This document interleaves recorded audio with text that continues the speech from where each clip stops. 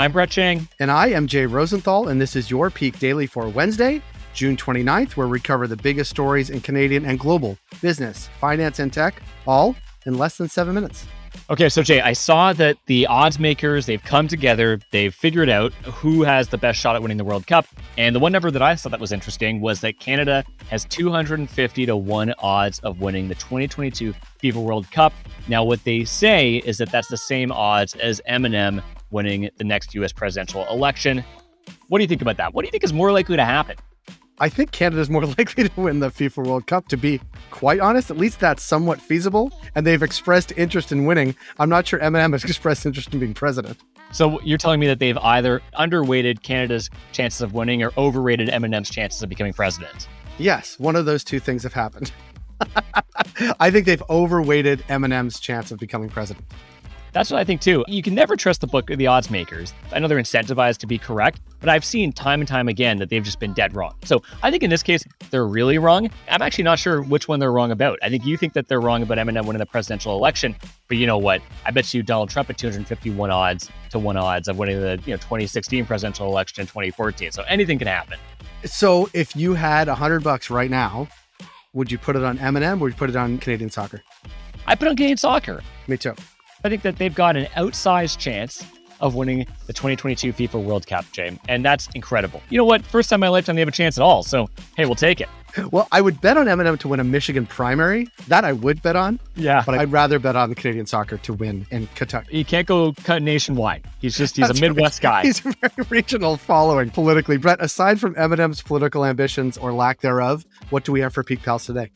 For our first story, the government is doubling down on their supercluster innovation programs. For our second story, Blackstone isn't trying to buy your home, but other investors might. And for our third story, there's a bunch of people who are paying their taxes, Jay. For our first story, the federal government is doubling down on its supercluster innovation program, slapping on a fresh coat of paint and publicly reasserting its importance in driving Canadian innovation. Nothing like the smell of a fresh new supercluster, Brett. Wait, what is a supercluster? Oh, Jay, you're telling me you don't know what a supercluster is? Come on. It's like a cereal. It's a cereal of innovation, that's for sure. Now, in 2017, the Fed started funding innovation through these 5 different superclusters. Now, this term, it's not, as you mentioned, a fiber-heavy cereal, but a collection of companies, academic institutions, and not-for-profits devoted to developing 5 emerging sectors: digital technology, protein industries, advanced manufacturing, AI-powered supply chains, and ocean industries. That is a jumble of words, buzzwords in particular. It certainly is. Superclusters were supposed to help Canadian companies and innovators speed up R&D and commercialize new technologies. The program suffered a crisis of confidence, let's say, this year when it received a significantly less new funding than it requested, which was $750 million over 6 years, as opposed to the $1.5 billion it was requesting. But on Monday, Innovation Minister Francois-Philippe Champagne, who I'm now going to refer to as Champagne Poppy, gave a vote of confidence to the initiatives now called Global Innovation Clusters. I don't even know if that's better, Jay, and encourage leaders to do more to innovate and commercialize intellectual property. Well, Champagne Poppy is always innovating, so let's give him that. But despite slow growth due to the pandemic, the government pointed to 23,877 jobs and over 800 IP assets created by the program as evidence of its success. The Toronto Star noted that the program met or exceeded most targets set by the feds and attracted over $1 billion in matching private investments. And we've got to admit, some pretty cool things have come out of it, ranging from advanced tech for mapping the ocean floor to mushroom harvesting robots. I didn't even know that was a thing. Now that you do. However, there's always a however. Critics have been quick to point out that the program has no mechanism in place to stop the long-standing problem of foreign buyers scooping up Canadian-made IP.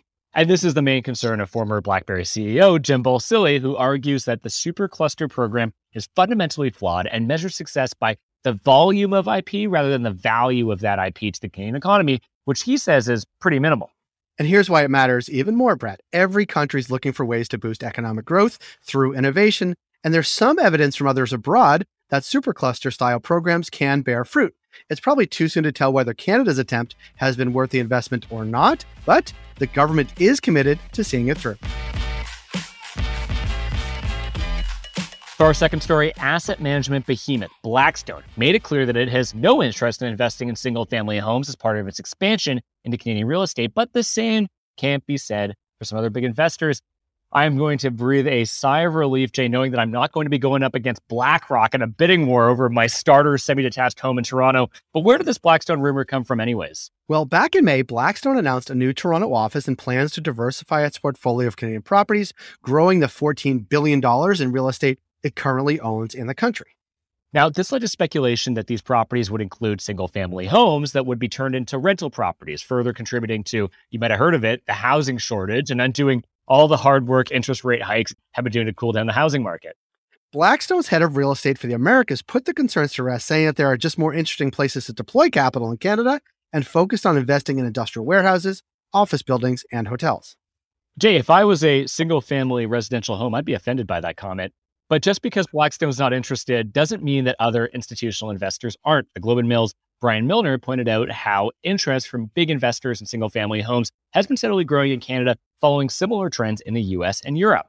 Yeah, how does the guy from Blackstone know how interesting my home is? Well, in any event, in the past, these investors would have to stick to apartment buildings, but consistent returns and long-term appreciation have drawn strong interest, while new price tracking technology has made it easier for companies to hoard houses. And so, Brett, why does it matter that all these big funds are investing in single-family homes? The single-family rental game has since grown so profitable that developers want to play too. Imagine a house-seeking family trying to compete with the likes of Core Development Group, a Toronto-based condo builder that unveiled plans last year to spend at least $1 billion acquiring detached homes in various mid-sized cities. And for our third and final story today, if you're upset your buddy still owes you $100 for dinner, imagine how the government of Canada feels about losing out on $23.4 billion in uncollected taxes. That's how much the Canada Revenue Agency says people and businesses are underpaying to the feds every year. I guess my question is this, Brett, why don't they collect it? I would say the same to my friend who owes me $100 for dinner. Fair enough. So it's a bit more complicated than all of that. The gap between the taxes people and businesses pay and what they would normally owe exists for a range of reasons. So some of them are legitimate and some of them are, let's just say, not legitimate, illegitimate. Let's call them shady to bring it back up to M&M. Sometimes taxpayers go bankrupt and end up not being able to pay, but some of the missing taxes are due to illegal activity like cash payments in the construction sector or global corporations that hide their assets offshore. I think you probably might know it as cash payments in the waste management sector if you've ever watched The Sopranos. Now, to put this in perspective, $23.4 billion amounts to around 9% of total federal revenue. So it's no small chunk of change. It's something they do want to pay attention to. Yeah, so you're probably wondering, what's the CRA going to do about this? So federal budgets in recent years have provided the agency with more funding to boost its audit and enforcement powers to crack down on bad apples. But it's so complicated these days. You've got these professionals selling very complex offshore corporate structures that make it near impossible for the CRA to ever capture all of the lost tax revenue from these corporations who are storing it and all these bank accounts all around the world. What the CRA does use to try to hunt down these tax evaders now are these leaks, like the Panama Papers, that expose their misdeeds. The Liberal Party's 2021 platform pledged to increase the CRA's budget by up to $1 billion a year in order to close Canada's tax gap, and said this would bring in $11.9 billion over 4 years in additional tax revenue. A pretty good investment right there. Well, but here's why this all matters. Now, to date, the feds have fallen short, well short of that pledge, and they have actually announced that only $916 million has been given to the CRA for audits and enforcement powers over these same 4 years, which is only worsening that tax gap and allowing these tax evaders to get away with it while the government just has less money to spend on things. Peak Pals, thanks for making us the most listened to and only daily Canadian business news podcast in the country. If you got a second, why not follow this podcast on your app of choice and leave us a review? And if you want more Peak, make sure to subscribe to our daily newsletter at readthepeak.com. And as always, thanks to Dale Richardson and 306 Media Productions for putting together this episode. Brett, if you put that $1 billion from the Liberal Party platform that's supposed to go collect taxes and bet on Canada at the World Cup and it pays off, that's a good chunk of change. You might as well just call me Elon Musk at that point. It's pretty good. I'm the richest man in the world. All right, Brett, have a good day.